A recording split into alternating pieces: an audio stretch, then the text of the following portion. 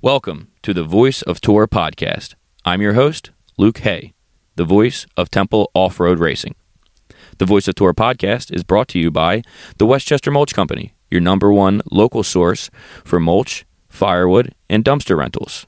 Also brought to you by Fast Mobile Fleet Rental. At FMF Rental, we meet your storage demands with spectacular service, 24/7 availability, low rates, hassle-free, and quick deliveries.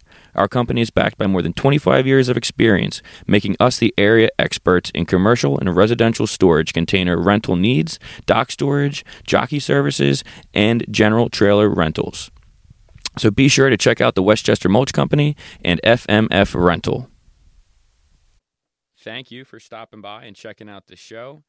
This is going to be a work in progress here. I have never recorded a podcast before. My audio experience is limited to what some of you have seen at the Temple Off-Road races last year. Believe it or not, I have never done anything else with a microphone other than some goofy things in high school. So please bear with me here as I learn this whole system, and it's definitely going to get better as we go along. But I think we have got a lot of great content to bring to you guys, and I can't wait to get started here. And I think you're really going to enjoy our first show coming up. We have a very special guest. He is your 2023 Temple Off-Road Triple Crown winner, Mr. Jerod Stoner. Okay, red light means we're on. We're live right now. This is the Voice of TOR podcast. I'm your host, Luke Hay. We are here with none other than Jerod Stoner, the 2023 Triple Crown champion. Jerod, how are you, man? I'm doing good. How about yourself? Doing great, man. I am happy to be here. Where are we? What part of the state? What part of the country? And specifically, what driveway are we in? So we're at my house right now. I'm in Lewisberry, Pennsylvania. So I'm just south of Harrisburg. And we're at the race shop now. And next door is the print shop where I have a screen printing business. So I print full time. So that's what you do for a living, is screen printing? Yep. Okay, and anybody in particular, like I know obviously you're helping us out with some of our Temple off-road gear, but anybody else, like notable community people that are helping you out a lot or buying a lot of merch from you? So I print for a ton of different industries, but in the motorcycle industry, I do for some brands like Scott Goggles. I did some stuff this year for them. Cool. But one of my larger ones I've done in the past is I printed for PayPal. So I do a lot of their. That's got to be a unique connection, I'm sure. Yeah. So that was, I kind of lucked into that contact, but. That's the way it goes, man. Yeah. Somebody knows somebody, and then next thing you know, you're doing business with a big company like that. Right. Yeah. That's pretty cool. That's, being in small business, I know how it goes like that. So you said we're here in the bike shop. I'm going to try and do my best here to sync up some of this audio with this video we're getting right now. Behind us, we got a couple of bikes here. That's going to be a question for you that I have written down. I can see we got two different bikes back there. So before we get into all that stuff, tell me real quick. I know you told us here we're in the bike shop, and you said this is your place and everything. And where anywhere to ride around here, or where's the closest place to go riding? So fortunately, we have 19 acres here. So I grew up on the property and built a house up front. My parents' house is still here, and we have some trails up in the woods. I have a little turn track down at my house. I did see that when we pulled in. Yeah, looked like it was a little. It looked like there was some fresh snow, but there was some mud. Were you motoing today? No, I wasn't motoing today, but I bought a rototiller, so it's so good. Oh boy, yeah. Okay, you're getting serious about it. I guess that's all part of becoming a vet or whatever we're calling you now, what class you'll be in, but you're starting to maintain the track, buying some attachments and stuff now. That's all part of growing up. I feel like we start to enjoy that stuff more as we get older. Right. Building jumps and working on the track. I feel like that was the last thing you wanted to do when you got to anywhere was shovel work or anything like that, but I can respect it. No dig, no ride type of thing. I know you have some of your buddies come out, so I'm sure they help you work around the track and everything. Yeah, now that we've gotten a little bit older, everybody does understand. They pitch in, yeah. Yeah, no dig, no ride, so whether somebody hops on a tractor with the grader behind it while I'm on the skid loader, and if we're going to ride at 4, they know to show up at 3. Yeah, cool. Put a little time in. Yeah, it helps when everybody pitches in. You don't have any freeloaders. Right. And when people don't bring any extra guys either. Remember that. If you get invited, just stick to your invite. All right, so let's get right into the meat and potatoes of this thing. I got a whole bunch of great questions here. And again, it's the first time for this. I know it's your first time doing something like this. So we're just going to keep it casual and talk dirt bikes like we do when you're up on the podium, which is, pretty regularly. So I feel like we're going to have the same conversation. So, all right, real quick. My first question here, kind of like a prelude. This is all going to kind of like lead into one question into the next. So let's rewind a couple months here. Let's go back to last year, 2023. Tegan Temple reaches out to you, tells you that he's going to throw his name in the hat of Dirt Bike Series and see if he can't get something off the ground. And he wants to do something a little different. He wants to do a GP series. And, what's going through your head when, the very beginning when Tegan said, hey, I want to have a Triple Crown. Do you want to help out? Do you want to race it? Do you want to work it? I know he was, he was looking for any help he could get from you. So just take me back to that moment. What were your first original thoughts about the entire thing? So when I first heard about the TOR GPs, I was excited. The J Days kind of came about after I was done racing when I was about 24 or 25. And since you mentioned that real quick, I want to nip this in the bud since we're early in the first show here. There is no competition with the J-Day guys. This isn't a copycat league or anything like that. Yes, it is essentially the exact same concept. We're talking about off-road GP racing. It is not like we're copycatting them or taking anything from them or I want to be as transparent as possible that Ethan Broach and Tegan Temple are tight buddies. Tegan did an internship up there. I actually went up and I worked a couple races myself. I was up there at Heeman's last year for that doubleheader. And, we kind of paid our dues to try to learn how to run a successful race. So if anything, like the old saying is imitation is the sincerest form of, or imitation is, somebody help me with that one. Flattery, imitation, flattery, something like that. Doesn't it go along with that? Is it best form of flattery? I don't know. Imitation, I don't know. You guys know. Look that one up for me. Somebody's got to help me pull that one out. But my point is that the J-Day guys know how to put on a successful show. So, of course, we would want to take a few pages out of their book. So, sometimes I see people commenting on Facebook or Instagram who say, oh, just like J-Day or something, this, that, the other thing. Well, yeah, that's the point. J-Day kicks ass, and we want to take a page out of their book. So, keep that in the back of your mind there, that there's no ill will, no bad blood. We love those guys. And anyway, just want to nip that in the bud so people can stop whispering around the tracks or this, that, and the other thing. So moving right along, I didn't mean to cut you off. No, you heard about the J-Day stuff and you knew what it was like, how awesome J-Day is. Go on from there. Well, so, and I never got to do a J-Day because I was kind of done racing for the time being. I was racing bicycles and kind of doing my own thing. So when Tegan had said, hey, we're going to start this series up, I'm like, dude, I've been wanting to go up and do one of them for a while because I do a little bit of motocross. Of course, I grew up in the off-road, so it seems like the best of both worlds. Yep. And I was like, I'm in. Whatever I can, I'm going to be at him. I knew he was running the Triple Crown this year, so I was like, my season was wrapping up. I made a chase at the ranch this year. I was unsuccessful, but hey, that's racing. Yeah. So, that sounds pretty sick, though. That's a story for another day. Right. And I got done trying at the regionals, and I was like, hey, there's 3 races this winter, or this fall. I'm in pretty good shape. My aggression's pretty good, and let's remember how to ride the woods again. Yeah. So I was all in. So I was really excited for it.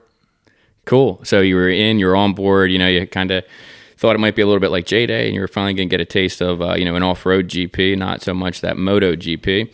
So you were in, you heard it was going to be a little Triple Crown, 3 races. You had good stamina. The aggression was right. The bike was right. Everything was feeling good for you. So at what point did you realize that you actually had a chance to win the Pro Class Championship? Let alone, when did you realize that you were actually competitive in that class? The first race at Hurricane Hills, I was like, cool, I'm going to do AVET and Open A because I wanted to race twice, 2 hours on the bike. I drove the whole way up there. I might as well ride as much as I can. And I went back to the pits, and my one buddy was like, just run Pro Open. Yeah. I'm like, well, now I'm not a pro anymore. Yeah. So, they kind of, we bust balls a lot. So they busted them enough that I walked back down, and I was like, let's switch A Open. Let's go to Pro Open. We'll see what kind of day it's going to be. So, yeah, definitely put some smiles on some faces at registration. Right. And, I got a good start and put my head down and started racing. And I think ended up second that race. And I was like, well, I guess we're kind of in it. Round 2, I was definitely felt a little bit off pace that day in general. Plus there was some real heavy hitters there. So I figured, hey, I'm going to, ride as good as I can. And here we went to round 3 was 5 points separating top 4. Yeah, it was really anybody's. It could have gone a couple different ways. Yeah, and I realized that. So I was like, well, here we are. Let's give it all we got. If we win, great. If not, I had a lot of fun racing with my buddies and looking forward to next year. So. Well, you had the right attitude going in, but I feel like, even you can be as humble as you want, but I know being a racer, and you mentioned it earlier, that aggression and the competitiveness, I know that it was, sometimes that takes over, and, you kind of put all that, you have fun with your buddies racing, but I know you wanted to win deep down inside, and I know it was a little bit more important to you than just having fun out there. So that's cool, and I can respect that too, man. So obviously you won the championship, and you put on a great show for everybody. It was fun for me to watch, being a long-time fan. Grew up watching it when I was hitting the D6s and the ECAs, and as we were talking earlier about the NEOCs and everything. So it's kind of just like, come full circle that, when Tegan and I were kids growing up, you were kind of just like the next, the next generation above us, and, one of those guys that we always got to look up to. So I know that Tegan, definitely took some inspiration from you throughout his youth for sure. He was, I'm a few years older than Tegan, so if I was on a mini bike and you were on a big bike at the time, that means Tegan might have just been getting off of a 65. So I know that, when you're younger, you're so impressionable like that. And I know he has shared some cool memories that he has of old times racing and stuff at the locals with you. So it's just awesome that we're able to, come together from years of racing. The racing community sometimes gets like a weird vibe, or like a rap show, where people don't talk to each other, or they're not friendly and everything. And the Temple family is like the friendliest people that I've ever met in my life. So it's like they pretty much introduced me to everything that is like off-road racing and dirt bikes when it comes to this side of things, tagging along to all the races with them, GNCCs and everything. So again, not to go down that rabbit hole, but I'm just talking about how we're able to come together, do a cool podcast, and you're selling T-shirts for them, and you're also having that competitive fire, like, no way in hell am I losing this race. Right, I know. Right. So it's not just all fun and games. It's not just a love fest. We're also out here dedicated racing and dedicated to racing. So that's probably like the coolest part for me, is just seeing it all come full circle. So again, let's just chat real quick. A little bit more history of all the stuff that you've done. All the places that your racing careers brought you. You did mention about the ranch there earlier, and you never got to a J day. So I know that it's not like you've done every single thing, but you've done a lot of different racing, a lot of different series. You kind of have an idea of what works, what doesn't work. So with that said, how is TOR similar to those other series, and how is it different than those other series?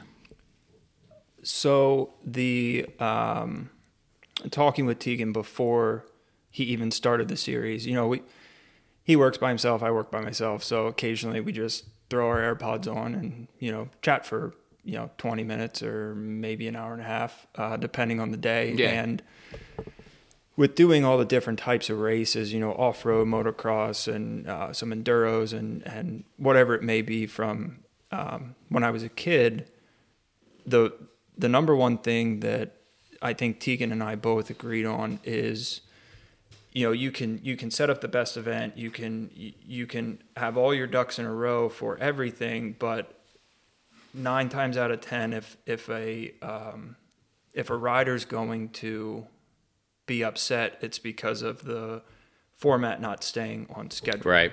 So like with motocross, I've been to, a bunch of them last year, and next thing you know, they're, 45 minutes behind. Yeah. And you're like, I'm like 19th moto. Yeah, and you're like getting psyched up to ride. And I didn't put my headlight on because I'm not running the enduro. Yeah. So, and Tegan knew that, and I think the whole TOR group knew that. Of course, there is, things can happen, things can run behind schedule, but like to keep that format that, hey, if your moto's at 210, as a racer, come 1 o'clock, you start thinking about it. Come, 1:15, you get start getting those jitters, and if it's like a 2:10 start, you want to be at the line by like 150, Right. 155-ish. And even though you just sit there, whether it's hot or cold or yeah, raining, yeah.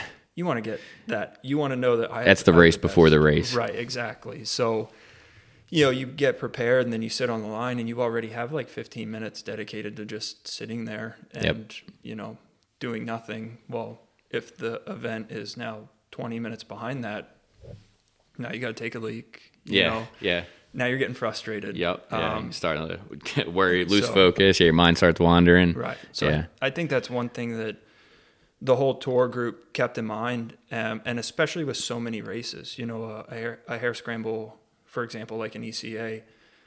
I forget how the format's are. It's been a while, but you only have like 4 races during the day. Right. But with the tour stuff, you have. Don't ask me. Like 12. I think. Yeah, there's 6 races throughout the day, and there's anywhere between 4 and sometimes 5 lines per race. Yeah. So you have and 2 motos, so 2 races. So what? Somebody would do that math. I'm not sure here. I don't have a calculator, and I didn't graduate college, so I don't know how to do multiplication. Yeah, and then a little bit further is like moto, where they might have 20 motos going through twice. So they're right in the middle, and I think they did a really good job this year, especially with the first 3 and the Triple Crown. And everybody's pretty new at we've all raced events, but running an event, I think they did a really good job at it. So it sounds like time. I just made a big note here so I can share that with Tegan. So I'm sure he'll listen to this podcast. At least I hope he will. But the timing, keeping things on track, and even though we did have some pretty gnarly conditions, and that sets the time schedule back and everything there. But that's also the unique part about GP racing and the 30-minute motos is that we have that little bit of time where we can kind of adjust where we need to throughout the day. Maybe trim a little bit of time here and there on some motos, maybe not. Just putting that out there. If you're running a 28-minute moto, maybe it's because we didn't need you to go to a 32, so you might get cut a lap short. So that stuff all plays into it. I know a lot of sometimes people wonder like, well, wait a second, last moto I did this many laps. Why did I only do this laps? And sometimes it's because we got to keep the show on the road here. And again, it's kind of a case by case. Like some days it's going to be perfect and the flag's going to drop right on time every time. Sometimes it's going to be delayed by 15, 20 minutes. Maybe it's delayed by an hour. But with the 30-minute motos, it's much easier to curtail and adjust rather than being committed to that 1-2 hour race or that 1-3 hour race for the hare scramble, whatever, the GNCC, whatever it might be, where it's like, well, if that race gets delayed an hour or two, that GNCC might be finishing under the lights, like it. Not that we had to finish a couple under the lights this year, but that was because of daylight savings times. That wasn't our fault. Right. So definitely time. It seems like I'm might make a special note of that, was keeping everything on track here. And I can totally see and agree. I've done my share of racing, and even at the most minuscule open C and C200 level, I still know what you mean. It's like if the race is at 9:30, I'm panicking at 8:30, right. And if I get to the line at 9:30 and find out that we're sitting around, like that's not good for the psyche. So I totally respect that. All right, moving right along here. Check out what else I got written down here, prepared for you as we wait for Tegan to show up here. Hoping timing is going to work out pretty good for us. I haven't seen any messages come in for him yet, so he's probably right around the corner. So, okay, so fast forward a couple of months. You've taken home the 2023 Triple Crown Championship. We're here in your shop located in, where are we? We're in Lewisberry, Pennsylvania, just south of Harrisburg, Pennsylvania. And we are exactly 30 days out from round 1 of the 2024 season. So tell me, with that said, what have you been up to as far as training goes, riding? I know you mentioned you ride right out the back door here, but where else you riding? Who are you riding with? Who are you training with? And not to throw too much more on your plate, but what are your goals for 2024? So first, just tell us about the riding and the training, and then we'll talk about your goals for this year. Yeah, so I was pretty motivated, once the tour stuff started. It kind of like relit my fire that I haven't really had since I was a kid with racing. I raced bicycles. Yeah, more full time and stuff. Yeah, and racing bicycles, I was super committed to that. And getting into the motorcycles, like I feel like I kind of have another fire, and I may not be as fast as I used to be, and that's totally fine. I'm cool with it. At the end of the day, I want to go race my dirt bike, hang out with my buddies, especially the ones I haven't seen in forever. For sure. And side note, like heading down to Jersey for the last round was great. I haven't been in Jersey in years. Yeah. I saw a lot of old friends that I hadn't seen. Yeah. They're still doing it. Maybe their kids are doing it. Like Yeah. It was just kind of came full circle. So, after the last race, I was pretty excited. I wasn't expecting that, starting my year out. I didn't think, that I'd win the tour stuff. Like, yeah. So, looking, it stayed pretty mild all year. So I was, got to ride here. I went south for, around Thanksgiving, which was nice with a couple buddies. And then I have a rower. I've been rowing a little bit, cycle a little bit. It seems like the rower is a favorite of the moto guys. It's just a great way to stay in shape, total body workout. Yeah, and in 15 or 20 minutes, I mean, you're pretty well smoked. Yeah. So, been riding at the house. I found a place down near Reading. It's called the Basin. Private track, invite only. I don't even know. Okay. It just kind of happened. So, I went there a couple times with some buddies. I ran into Thorne a couple weeks ago, which was great because we got to go out. Yeah, he knows all the local hot spots. Guy just rides and doesn't stop. And he's a good dude, and I was happy. I've talked to him on and off over the years, of course, but dude, you got to give it to him. He's enjoying riding his bike. For sure, he is. He's quick as can be right now. But he's excited about it. You see, he was on a Sherco.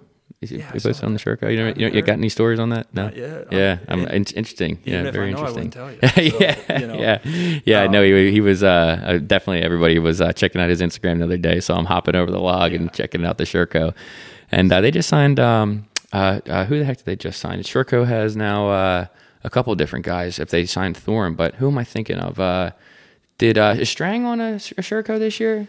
I don't know. God, I just was listening to another podcast talking about Shercos. But anyway, so you're riding with Thorne, the Basin, some places. You said you were down south? We went down to Carolinas right around Thanksgiving. What tracks you hit down there? West Craven. Okay. Good sand track. You can run a paddle down there. Okay. And then they have a really good woods loop. So actually, that was before the last race. Oh, okay. So it was December. We were racing in December still. Yeah. So and then we've been riding behind at the house here a little bit, just because the ground hasn't really. That's what I was gonna say. Relatively mild. Yeah. It's been good. We had a couple really good days, and we have a couple inches of snow out there now, but the ground's not frozen, so it should go away soon. And you got a tiller now too, so you can extend the days a little bit here in the winter. So I'm hoping, and it depends on the shop and everything, because it's been busy, which is good. But I'd like to head down to Florida in the next week or two, and just kind of get out of the weather, maybe get sunburned, shake some of the rust off. Yeah, and it's all the first race is in Jersey as well, so riding sand down there wouldn't be a bad idea. Yep. Tegan will be talking about that here in just a minute when he rolls in, but that's going to be down at the Judge GP is what we're calling that one, and it is from what I understand, it's just another 15 minutes away from NJMP. And this is going to be a brand new track. Again, it's a private property, so it's has not been hacked up yet. Tegan had just started working on it, so when he hops on here, he'll update us on his track work. It'll be fresh because I know he was just there yesterday, so I'm sure he'll be excited to talk to us about it. So, so we just talked about your training, your riding, and you mentioned Thorne, but any other big names or any other local guys that maybe you've been training with or anybody pushing you? Who's pushing you right now? Well, that day riding with Thorne was fun. We went out and I said, hey, let's do a couple laps. I'm going to pull him behind you. Dude, I hadn't ridden that hard in a while. Yeah. So it was good. I made a couple mistakes, lost some time. He pulled away from me. But at the end of the day, I still I felt like a kid, chasing around, having a good time. And my body still works fine. It's just that I think what I want to do this year is kind of focus on the motorcycle a little bit more and not so much overall speed, but I lost a lot of form taking that time off. So my elbows tend to droop, my back's kind of bent when it shouldn't be, and just that little stuff that I think if I can figure those out again, the speed, I don't think I'll ever tune it up a little bit. Right. Yep. And realistically, I don't think I'll ever be as fast as I used to be, but at the same time, at now, as of yesterday, 35, I still want to do as best as I can. You must be watching too much Supercross, because that seems like that's all they talk about now is form and technique. It's not about who's riding the motorcycle the fastest or who's holding it out there. And guys like Jet, who just have just this crazy flow and technique, and they're always in the right spot on the bike, and their form is always right. So you're on the right track, obviously, if those are the things you're trying to tune in. Well, my dad really pushed it when I was younger. Okay. And, you know, the whole theory behind it is you know, you're going to make mistakes riding a motorcycle. It's obvious. You know, you hit a rock wrong, whatever, you cross rut. And if your form's out of whack, the chances of you hitting the ground are much higher. Right. And then if you can work on form, I mean, you can still fall, you can still really get yourself banged up, but especially trying to bump up the speed and intensity, you don't want to lose that, you know, just lose your form. Yeah. And as you fatigue, you know. Yeah, it's easy to get sloppy. Right. Your elbows drop or you know, you're not sticking your foot straight out and you end up jamming it or whatever. Yeah, that's when accidents happen. Yeah, when you start to lose your... Yeah, I think at least that's a mentality now. I mean, yeah, it's smart. Yeah, we're not 18 and 24 anymore, or whatever the hell it was when we were at Flying Dutchman racing D6. Right.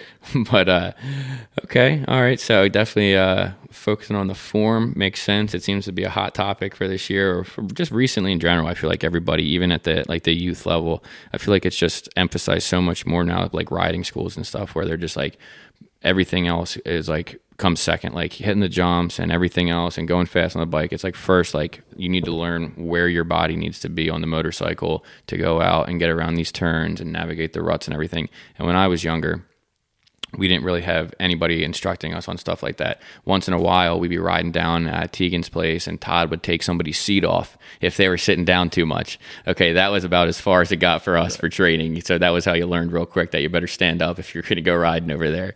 So form, technique, it's all part of speed, and it's going to help you stay off the ground too. So, all right, very good, very good. So I just saw a text. Tegan's about 10 minutes out. So that is going to be perfect for us here, because I'm going to wrap up you and I's part here, or you and I, or me and you, with 5 kind of like rapid questions. I'm going to ask you. I just want you to answer. Don't think. They're not too crazy. They're just they're all relatable. So I hope everybody can kind of enjoy this and maybe give a little bit more, like, you know, personal info about the kind of guy you are.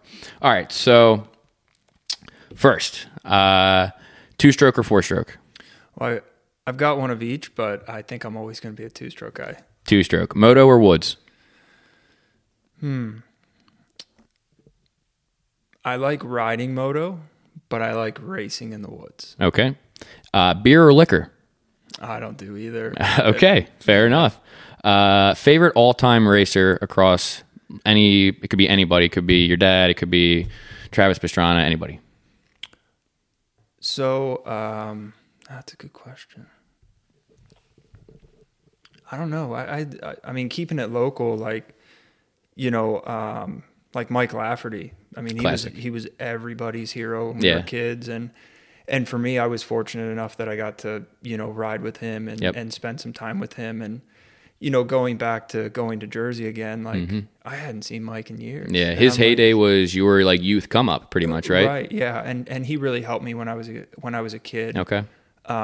So, I mean, all of them put together, like, you know, he's our local guy, and he's still at the races. Yeah. He's still doing it. So, he's got to be close to 100 now.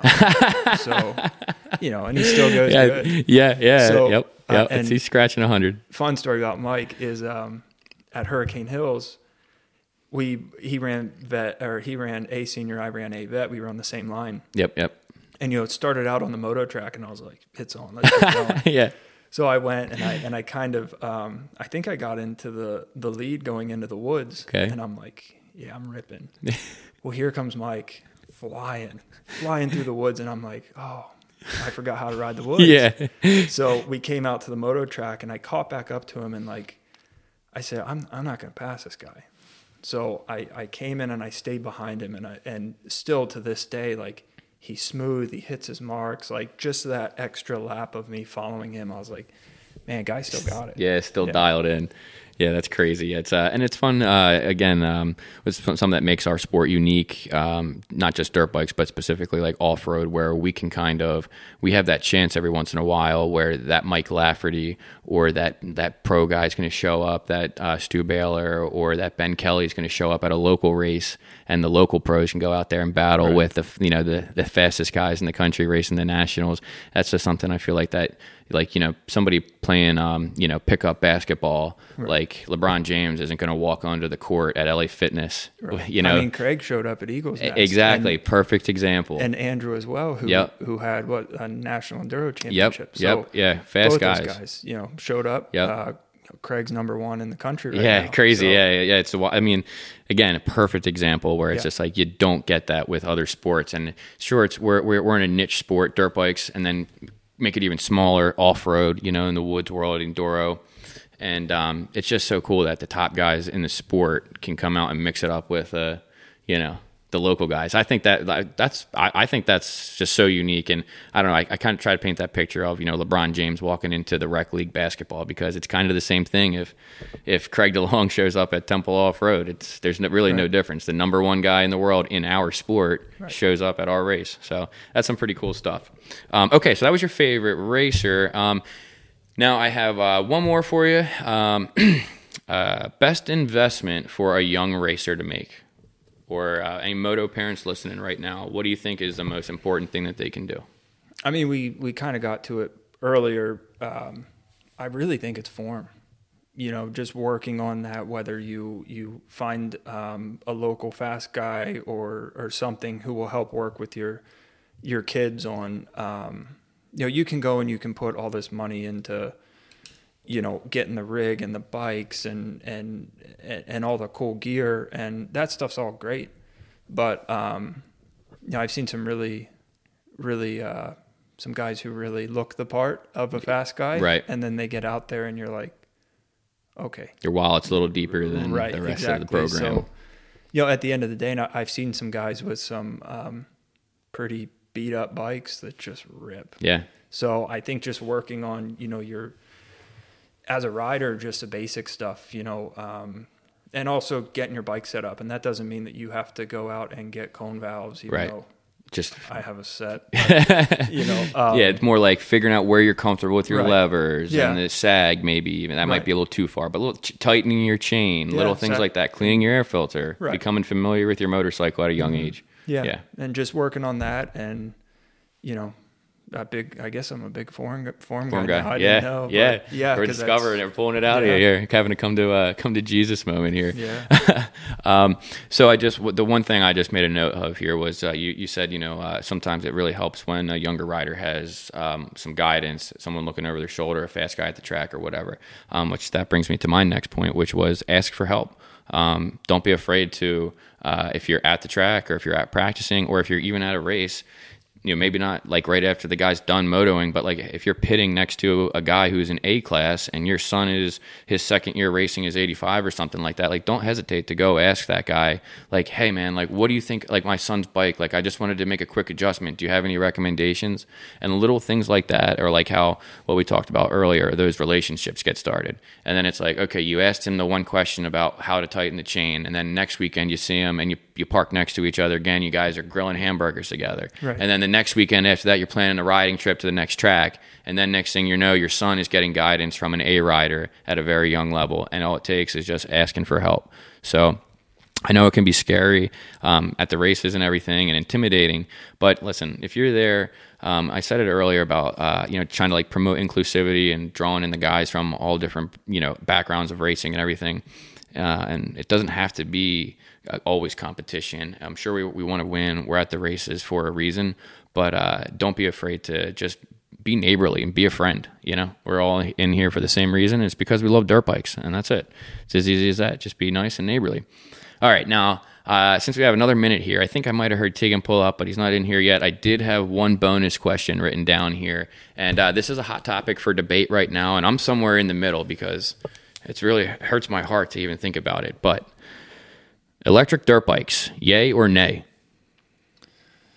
Dude, there's something about just ripping a dirt bike. I did race bicycles for a couple years, and doing crit races and all that stuff, like it's fun and intense, but there's something about just the smell, the hearing them. Yep.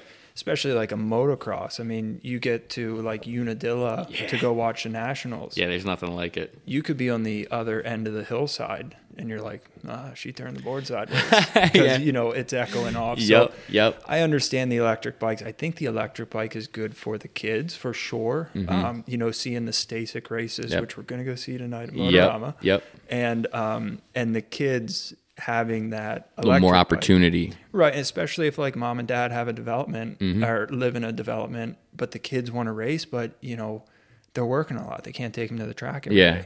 They can go burn through those batteries. Yep. And spin laps in the backyard all day long. Right. And not have the HOA on their back. Yeah. Nobody will know they're doing anything over there. So, I mean, I don't know. It's cool that they have the electric bikes, but I mean, maybe I'm also like, I'd rather a carburetor on the 2-stroke. Yeah. So maybe I'm a little bit old school. Yeah. You still have that in your blood. You've been you were raised tuning 2-strokes at the races. Right. So no experience. You haven't swung a leg over a Stark or anything. I haven't. I've seen them around. I mean, they getting more popular here and there. You see them around. If I get the chance to ride one, I definitely won't turn it down. For sure. It would take a bit for me to fully commit to that. Yeah. As far as like buying an electric bike, but they're not cheap. I've only heard good about them. Yeah, that's what scares me. Yeah. Like I want everyone to hate them, right? But when I hear people say good things about them, I'm like, okay, like I kind of like it. Yeah, I'm embarrassed to say it, but they're like 80 horsepower. Yeah, and the mapping and stuff. It's just like because I like to not that I'm fast because I am very very slow, but I like to play around with the bike. I like to be familiar with it, so it's cool that you get one of those and it's funny like you can dumb it down and map it and play with it and like do starting stuff. Start maps, like that stuff fascinates me. Learning more about all that, but. I don't own any 4-strokes. I have 2-strokes, and I don't see myself getting anything new in the future.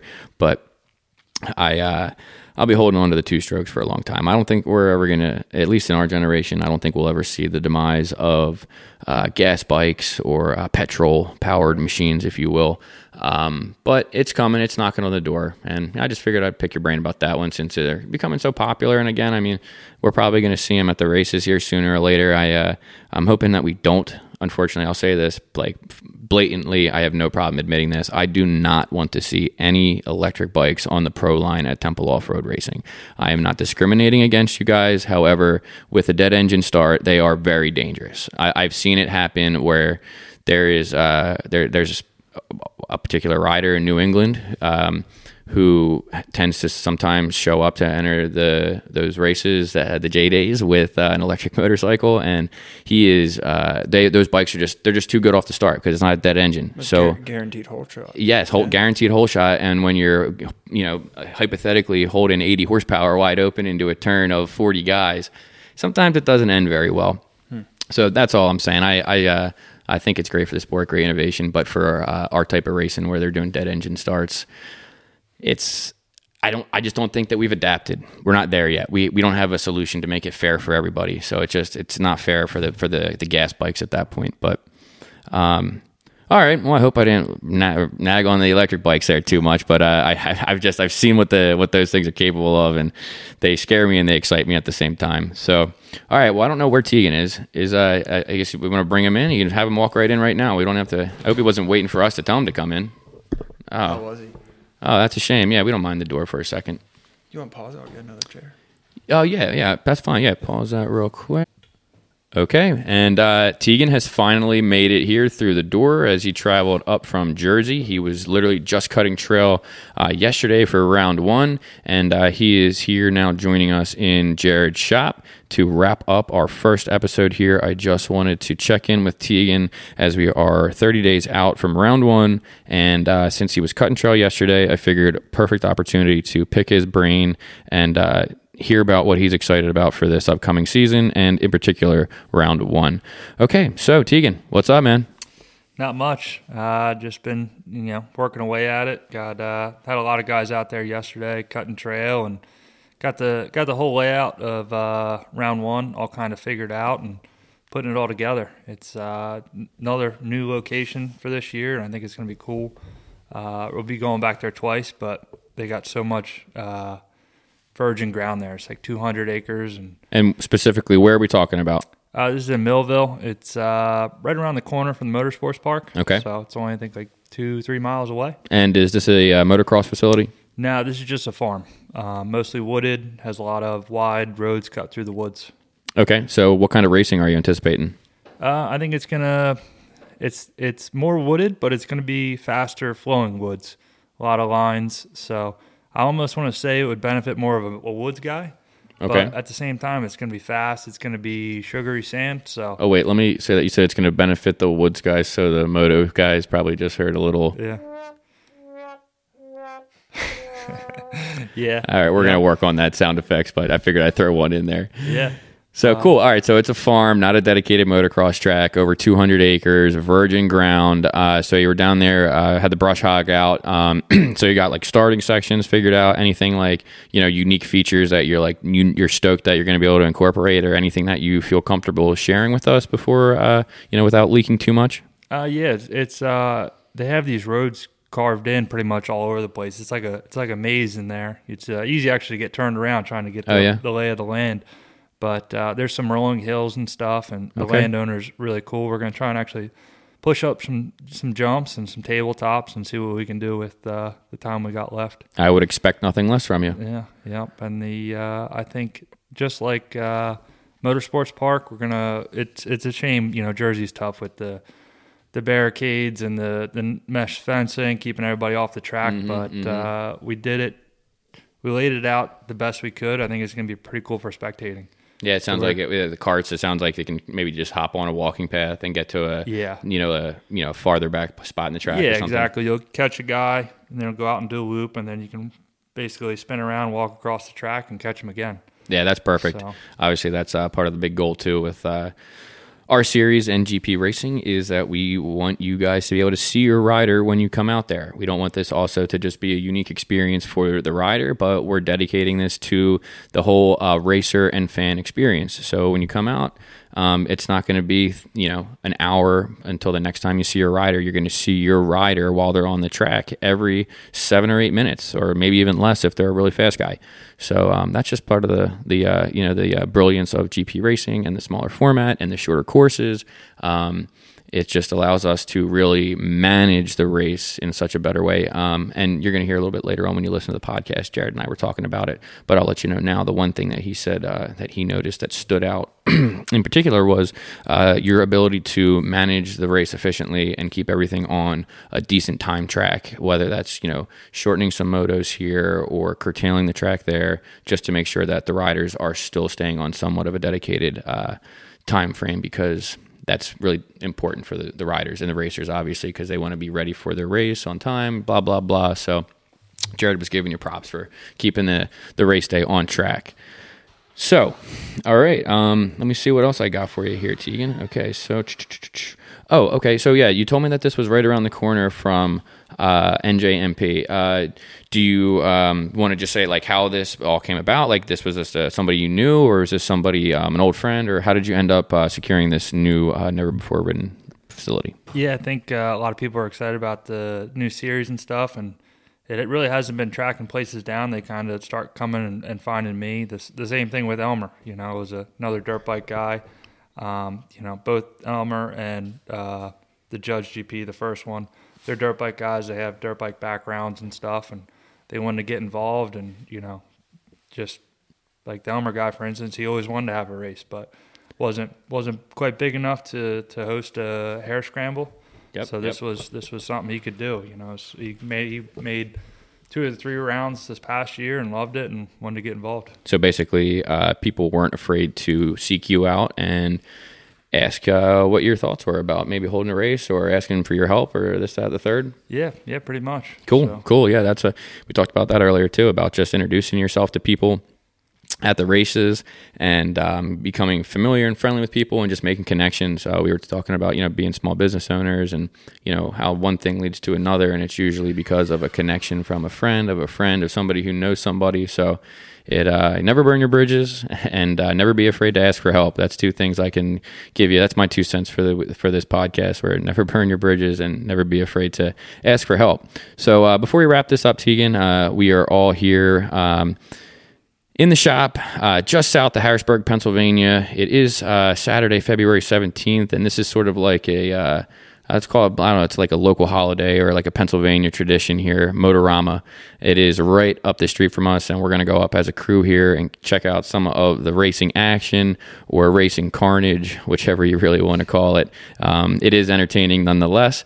So we're going to wrap up this pod, go check out some racing, and the next time that you guys hear from us will be, my goal is to try and put one out here within the week leading up to round one. So whether that is the day before, the night before, or the Monday before, to be determined, but I'm going to do my best to put something together for you guys as a little bit of a preview once we have more information on the course, once I've been able to put eyes on it myself and investigate it and get the scoop. I'm going to deliver it for you guys here. So please stay tuned. And Tegan, is there anything that you want to leave us with or anything that you want to remind anybody about? Nothing coming to mind. Let me help you, buddy. Get your memberships right now. Yes, memberships. TORracing.org. TORRACING.org. Sign up now for your 2024 membership. Anything else, Tegan? I will say there's a lot that came through. I believe around like 300 members already. So wow. Okay, awesome. I think everybody's on it and excited and getting their numbers locked in. Sick. So I think another thing is take a look at the rule book. Rules have changed. Classes have changed. Format, everything's pretty much the same. Race day schedule, a couple of changes there to benefit more people riding two classes. So should be fun. If you're looking for more seat time, I think it will be good for this season. Right on. All right, guys. So memberships, read the rule book, check out some of the new classes. And what was the last thing? Did I miss something there? No, I think you got it. Cool. All right. Well, we're going to call that a podcast, and our first recording here in what couldn't have been in a better location. Jerod, thanks for all your hospitality, man, and we will catch you guys on the next episode.